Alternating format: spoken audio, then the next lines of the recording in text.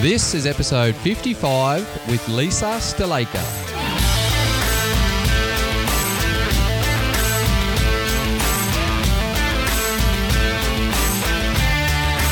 G'day legends and welcome to Your Life of Impact, where we connect with world-class athletes and coaches, health experts and enthusiasts, inspiring entrepreneurs and community leaders, all to teach you how to tap into your inner excellence.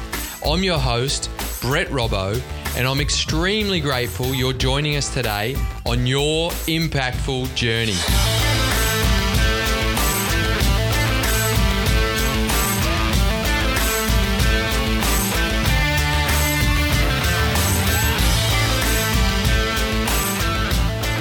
Lisa Sthalekar is the former captain of Australia's international women's cricket team.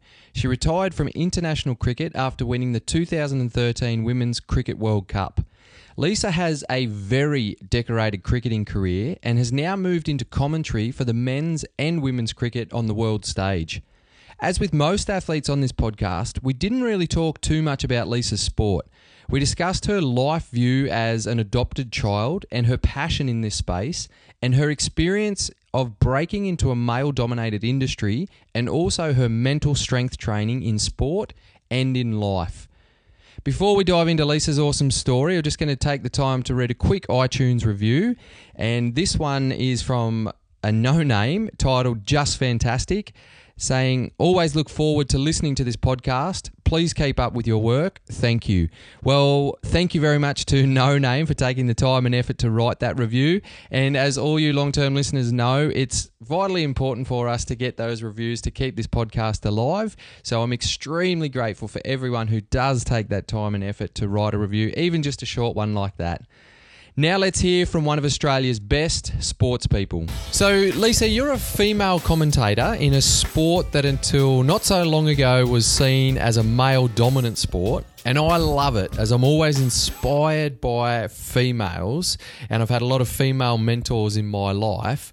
But how has the whole experience been for you? Oh, look, I kind of fell into commentary. I got an opportunity when I was a player to do about 5 overs between Tony Greig and Mark Nicholas, and I thoroughly enjoyed it. 5 overs went like that, and I said, how do I get this gig? This is what I want to do when I retire. And I got the opportunity through ABC Grandstand to start calling some of the Big Bash games, and from there it kind of took off, and I wanted to give myself a great opportunity to do it. And I didn't think or see that I was a female in a male-dominated environment. So I was going to ask you how well you remember how it actually felt the very first time you were commentating men's cricket, but you just said then that you absolutely loved it. Yeah, I thoroughly enjoyed it. Great advantage point as well. You're up nice and high behind the bowler's arm. You've got all the information in front of you, the screens. And, yeah, like I said, it just went by in a flash. And when they said, that's it, I was like, what, that's it? I don't get to do any more. And they're like, yeah. I was like, okay, all right. And just kind of ever since then, and that was probably 2010 or maybe 2009. And I just, every time the SCG test was on, I'd go to Channel 9 offices, to their broadcasting space, and always say hello and just hang around and listen to what the guys were saying, and just wanted to kind of give myself that opportunity to learn more. And one thing I noticed, when you retire as a female athlete, you either go into coaching, administration within the sport, or you go back to your career that you studied at during when you first started playing cricket. Whilst I was playing cricket, I was working full-time for Cricket New South Wales as a high-performance coach that oversaw all of the junior elite female programs across the state. So in a sense, I felt like I had already done that when at the time there wasn't really any females calling the game of cricket. And I thought, given that women's cricket is a growing market in the sense that more people are starting to understand the women's game, but also so many females love and watch the game, why shouldn't there be a female voice explaining it, even though it's the men's game? And you obviously had a very determined mindset within cricket. Did you take that with you into the commentary and just be determined to be an amazing or a well-respected commentator? Well, I kind of looked at commentary is almost when I first started playing cricket, I was pretty rubbish. But practice makes perfect, and I'm very diligent with the information that I gather in collecting of stats and trying to get across who the players are, not only numbers-wise, but, are there any interesting stories about them? So I ensure that I do my homework well. And it's quite funny that the small amount of female commentators that are out there globally are exactly the same, because there is a sense and a feeling that if either one of us stuff up, it's going to be labelled, well, female commentators aren't very good, instead of, oh, Lisa Sthalek's not very good. So it kind of gives us all a bad reputation. And given that there's been a change in the landscape and people are more willing and accepting to have females in the commentary box, all of us want to ensure that we get it right. And the funny thing is that so many times people get a number of us confused regularly. So Mel Jones and I do the Big Bash coverage, and we've travelled around the world together to do different series and tournaments. And also Isha Guha is a English player of Indian descent, and a lot of people get all three of us mixed up. So as long as we're all doing a good job, then it doesn't really matter. That's great. Now, before we move on, and we'll dive deeper into the female sports a lot more in this chat, I want to say, Lisa, welcome to Your Life of Impact. Thank you very much. We've been introduced by the amazingly humble, generous, kind soul of Kath Cashel, who actually gets a lot of mentions on this podcast. And I believe that you guys were teammates and working together in the cricket space. Yeah, we were actually. As I mentioned, I was working at Cricket New South Wales with junior programs, and Kath Cashel was one of the players that came up through the junior ranks, and I had an opportunity to work with her at the under-19 level. And very determined person who understood her limitations but tried to find ways of getting around it. And then you fast forward a few more years and we're working in the same organisation at Cricket New South Wales. And then we were in the same squad, the New South Wales Breakers squad. And I remember the time when it trained extremely hard. She'd do cardio sessions 2 to 3 times a day to help get herself fitter for state cricket. And that's obviously, and I'm sure your listeners have heard Kath Cashel's story of how she started to lose feeling in her leg. And I was actually in the consult, because it was just upstairs in the offices, when she was speaking to one of our physios at the time, and just said, oh, no, I can't really feel that. And I said, Kath, you need to get on top of that. That's a bit of an issue. And she played it really cool, and then obviously the rest is history. But our lives have kind of been intertwined, and it's been fascinating to watch how she just finds herself in terrible situations but finds a way to be positive about it, and that's a credit to her. Absolutely. I'm grateful that your lives have been intertwined and that Kath has connected us, and she's very inspirational. There's a lot that all of us can learn from her story, and yours as well. Now, Lisa, you have a very interesting and proud story of your adopted upbringing, and as an adopted child, you knew from a young age that you were adopted, and I've read that you liked that because it gave you your uniqueness. Tell us a bit more about that. Yeah, exactly that. I was adopted 3 weeks of age in India. My adoptive parents were actually after a son, and they were living, my father's Indian and my mother was white English, and obviously they came back to India because back then it was probably easier for them to adopt because of my father's nationality with India. And like I said, they were looking for a little boy, and they went to a number of different orphanages and didn't find a connection. And finally, the last one, a couple of days before they were to fly out, one of the nurses said, oh, there's this little girl that's out on loan, a practice that's kind of done a lot back then to ensure that all babies kind of have that physical connection and time with people so that they can help instead of being stuck in, I guess, a facility like an orphanage where there's 30 babies to 3 or 4 staff. So they went out to have a look, and straight away they all had a connection with me. And, yeah, the rest is history.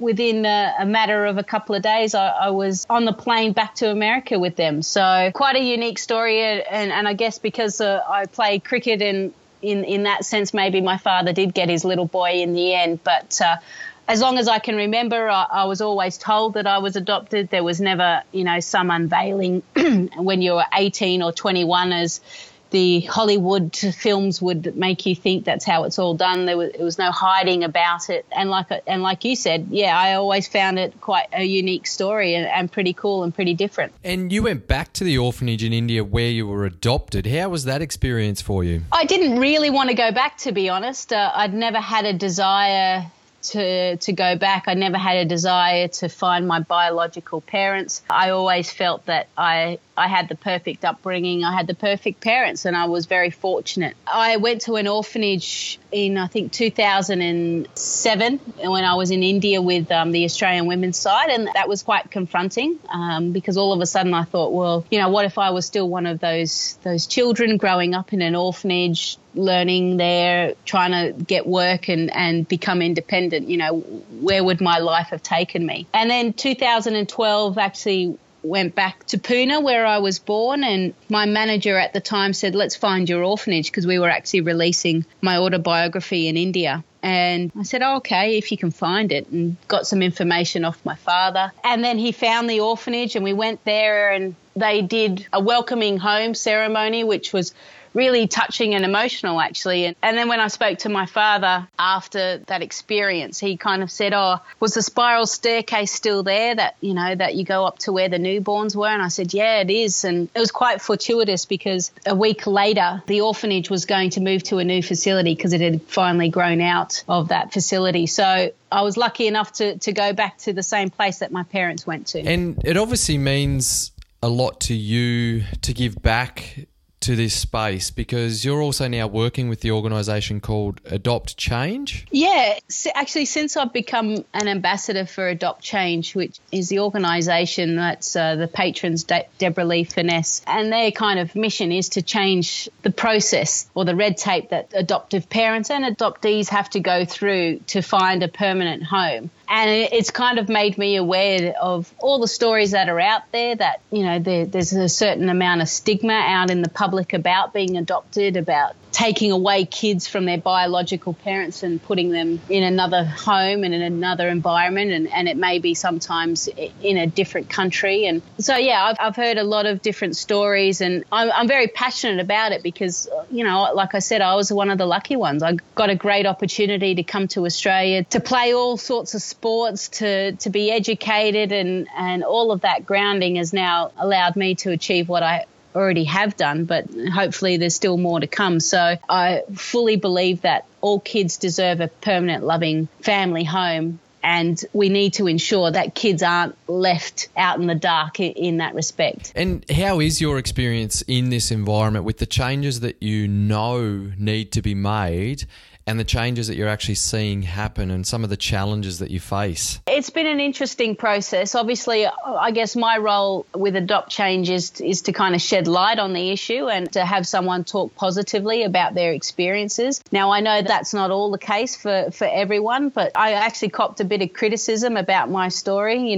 People saying, well, of course they want to share your story because it's a positive one. And it's like, well, I can only share what I know and what I'm experiencing and how I felt during those times. So you can criticise me or not, but that was my experience in life. So, yeah, it's about creating that awareness. And then obviously behind the scenes, there are a lot of people behind the organisation that are campaigning to improve the standards. And certainly here in New South Wales, the adoption numbers are the highest out of every state. There's been some policy changes which has allowed for people that are wanting to adopt, they don't have to wait 4 or 5 years. So, the process is a little bit quicker, but certainly things can improve. And Hugh Jackman is also an ambassador for this organisation, I've seen. Yeah, obviously married to Deborah Lee Finesse, he's got no choice. Obviously their family, they've adopted kids as well, so this certainly touches them personally. It really is Deborah Lee's baby, so to speak. It's what she's been passionate about, and he's always there willing to lend a hand. Brilliant. And you said there about being criticised about sharing a positive story, which is a shame, but I guess that's what you will get in any areas of life. And I guess it's possibly been like that for you in your cricketing career as well. And I want to talk a little bit about your cricket, but I want to sort of explore it in a different way. Now, you obviously have a lot of highlights, like your debut that I'm sure is fresh in your mind, and winning the 2013 World Cup, and I'm sure there's plenty of other highlights that go through with that. But I'm interested to know what the game of cricket has done for you holistically. So not just setting you up for your commentary career, but what you learn about nutrition, mindset particularly, leadership or human behaviour in general. Yeah, I think sport is great, whether it be cricket or any kind of team sport. I think the lessons you learn throughout playing team sport just hold you in good stead for what life's going to be like. You'll have some highs, absolutely, where you're on cloud nine and everyone loves you because you've taken this classic catch or you scored a lot of runs and you helped the team to win. But then you've got the disappointments of not performing well, of losing finals, of being dropped. For me personally, losing the captaincy, there's so many highs and lows that go with that. And like I said, I think it does hold you in good stead for life. And also the things that you learn along the way, like you mentioned, nutrition, how to eat, how to be healthy, how to look after your body. It does certainly help you. Like, for instance, I have a golden retriever and she recently had an ACL surgery, had to get it fixed. Now, a lot of people don't really know how to kind of deal with swelling and they weren't sure what to do with the dog, but I actually got the dog to sit down and I'd ice it and then I'd rub out and get the swelling out of it. So the things that I learnt as an athlete, I applied to my dog and then took her swimming slowly and built that up, things that I'd learned as an athlete, how to kind of come back from an injury. I just tried to apply it to the dog and now, thankfully, she's fine and running around and having a great time. So just stupid things like that, they help you. I was fortunate enough that my father was a sports psychologist and a hypnotherapist. So from a young age, I think I always had a slight advantage in my peers in the sense that I did a lot of mental rehearsal, visualization before games. I set goals from a very young age, or not the main goals of I want to play for Australia. Absolutely, that was there. But the small stepping stones that got me to that position and then how I was going to do it. So I was exposed to sports psychology probably 10 years before everyone else, or before it kind of came into cricket. So I'd certainly think that my father played a key role in getting me in the right mental frame that you need to be. And you hear that cricket is played, 20% skill, 80% in the mind, or even 90% in the mind.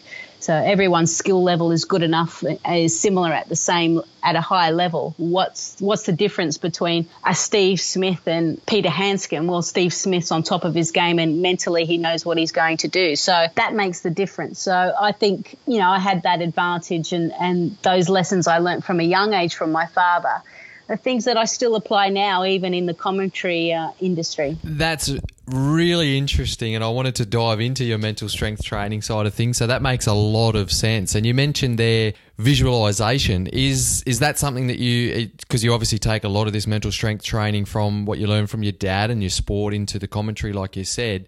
Do you use visualization as a tool to visualize your goals now as a non-athlete? Is that one of the strengths that you take with you, the skills? I wouldn't say I visualize as much. Now, the reasons why I did a lot of mental rehearsal and visualization from cricket, it was, so say the night before I was, before a big game at the SCG, I'd picture myself out there on the SCG, imagining what the stands would be like, what the side screen and the opposition coming in to bowl. And, there were a couple of different ways you could visualise yourself. You could be like you're watching a TV and you're watching yourself. Or I think the best way was that you were actually inside your body. So you started to go through those patterns of how do you relax in between deliveries? How do you face up? How do you stroke the ball through covers, against a certain bowler who has the wood on you? That was when I probably used it a lot more.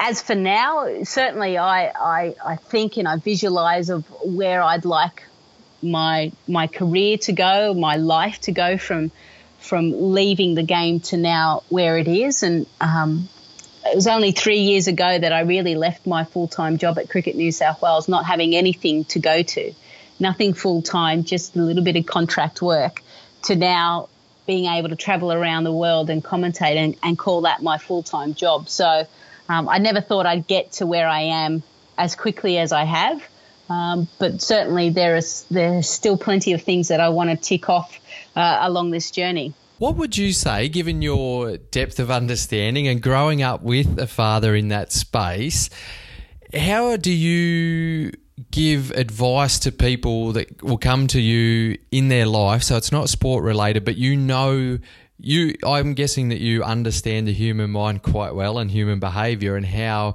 we as humans do have quite a lot of control over our thought processes and our external reality. What do you find is the main thing in society, so people away from sport, that we sort of struggle with in terms of our mental strength? I think, and I'll give a prime example. My sister and I are brought up in the same environment, same father, same mother. I'm so goal orientated, whereas she's not. She's completely different. She kind of floats through life, and she's happy, but she hasn't got that drive. There's a stark reminder of that, two people being brought up in the same household can be completely different. But I think in general with people get lost, and sometimes their emotions take over the logical path, and it's very hard to separate. And it's very easy, as the outsider or the one listening to go, oh, all you have to do is kind of step yourself through that. I'm a very pragmatic person, and I always think there's a rhyme and reasons to why certain things happen. So I guess the advice that I try and give is I try and take the emotion out of it and just get them to kind of articulate it in a different way.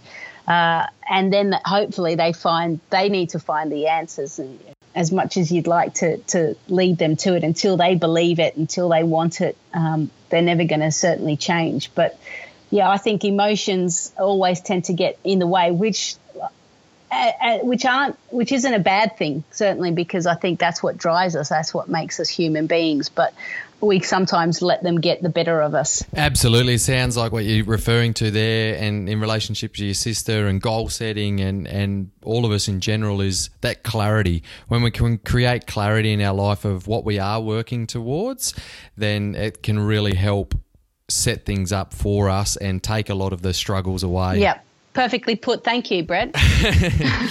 And back to the cricket game and talking about the mental tests. Is there any games that really come to mind that have just really tested you mentally? Oh, I think early on in my career, when I was kind of slowly going up the pathways and the representative sides, there would be certain oppositions or bowlers that I would struggle with, like almost go out to bat, and as soon as you go out to bat, they'll come on to bowl, and it was like, okay, here's my wicket.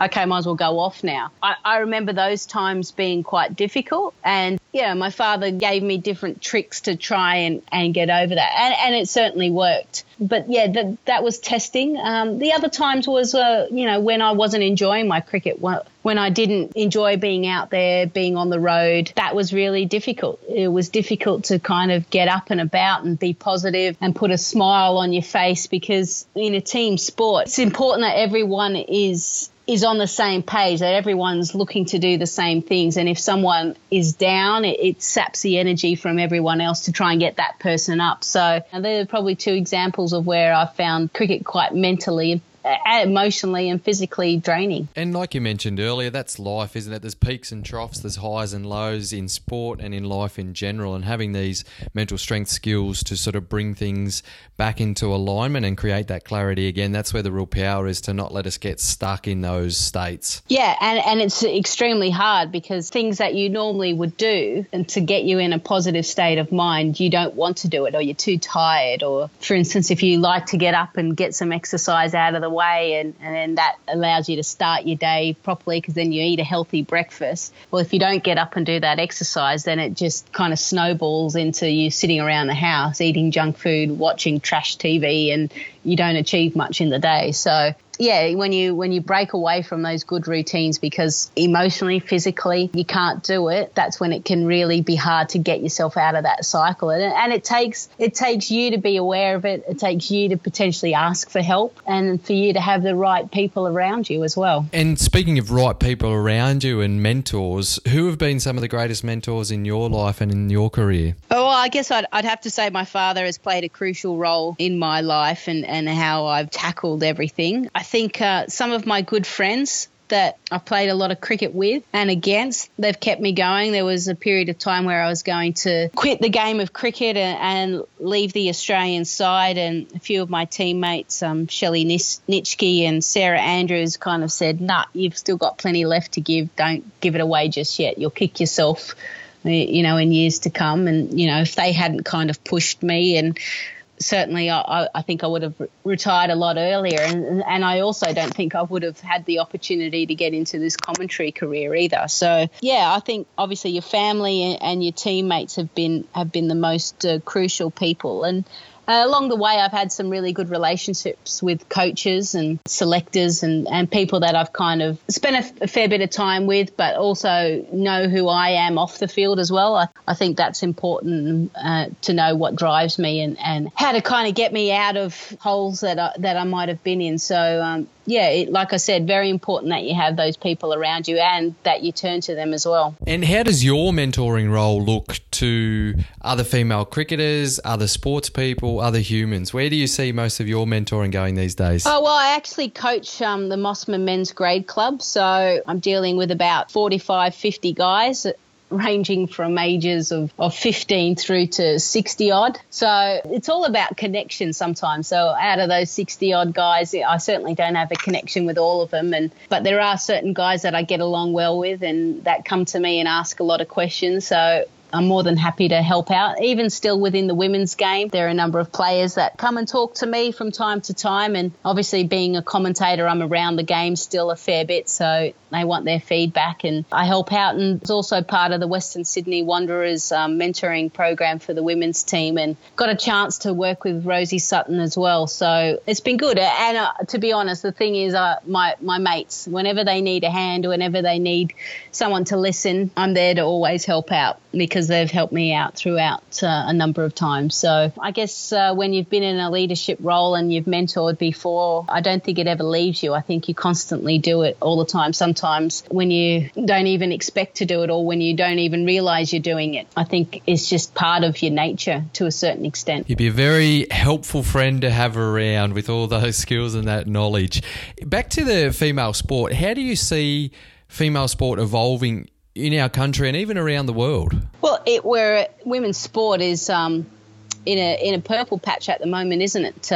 Regardless of what the code is, female sport is growing. It's almost like a hip thing to do that you go out and watch a women's sporting event, and I think that's great. I think all women's sides, all women's players are supportive of each other, which I think is vitally important, that we spend time helping each other and ensuring that we follow and keep that positivity around. Globally, again, it's growing. I guess my concern is that, as women's sports goes into professionalism, I hope that we've learnt lessons along the way that the male players have kind of already gone through and that we don't see the same issues that male players have when they put all their eggs in one basket, that I think that the female players are able to still juggle a few things and have a good sense of balance in their life. So that's probably my only concern with female sport kind of going professionally. But certainly it's exciting to see where all women's sport has come to, but can't wait to see what happens in the next 5 to 10 years as well. Absolutely. I love it. I'm enthused by it. I'm inspired by it. I'm entertained by it. And I love the evolution that we see coming through.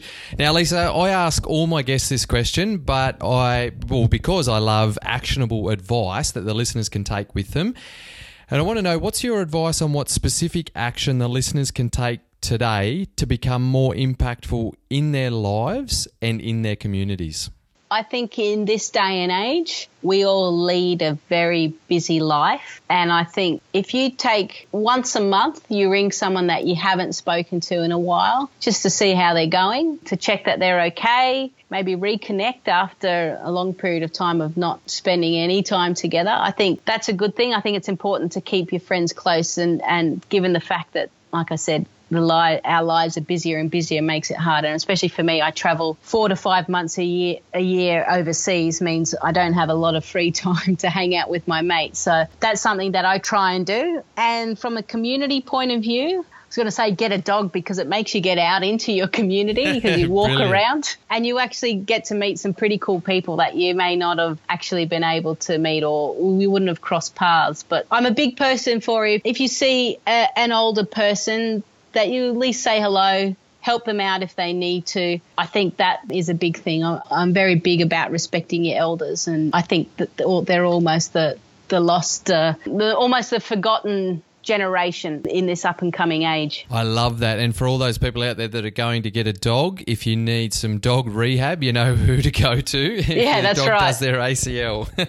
Yeah, correct. Now, where can we learn more about you? So social media, website, podcast, anything like that? Yeah, just if you want to follow what I get up to, which is sometimes pretty boring or sometimes pretty cool depending on which country I'm in, you can certainly follow me on Twitter, which is Sthalekar93. Or on Instagram as well, which I think is just Elle Sthalekar or Lisa Sthalekar. I've actually got no idea. I'll find that and I'll link it all up in the show notes. Thank you. So, yeah, you can see what I'm up to. I'm actually early March, I head over to Zimbabwe for the men's ICC qualifier. So that's one country I've always wanted to go to. So I'll be ticking a few things off there as well, which will be great. And how can I and the listeners help you on your journey? I think the main thing is to be supportive of women's sport or women in sport. So it could be whether they be on field, whether they be part of the support staff or whether they be women in media. I think the environment is changing and there will be people out there, thanks kindly to Twitter, where they're quite quick to criticise. But the support that you can give any female trying to do their best, I think will certainly help me. It makes my job a lot easier. Now, speaking of giving, one of my top core values is giving, and I give all my guests something for coming onto the podcast, for giving their time and abundance of value. So I thank you for that. And for you, Lisa, I want to give you a gift to re-gift to someone. And when you re-gift it, I think it'd be awesome if you logged on to the Kindness Factory website and logged the act of kindness to help Kath move towards her 1,000,000 acts of kindness.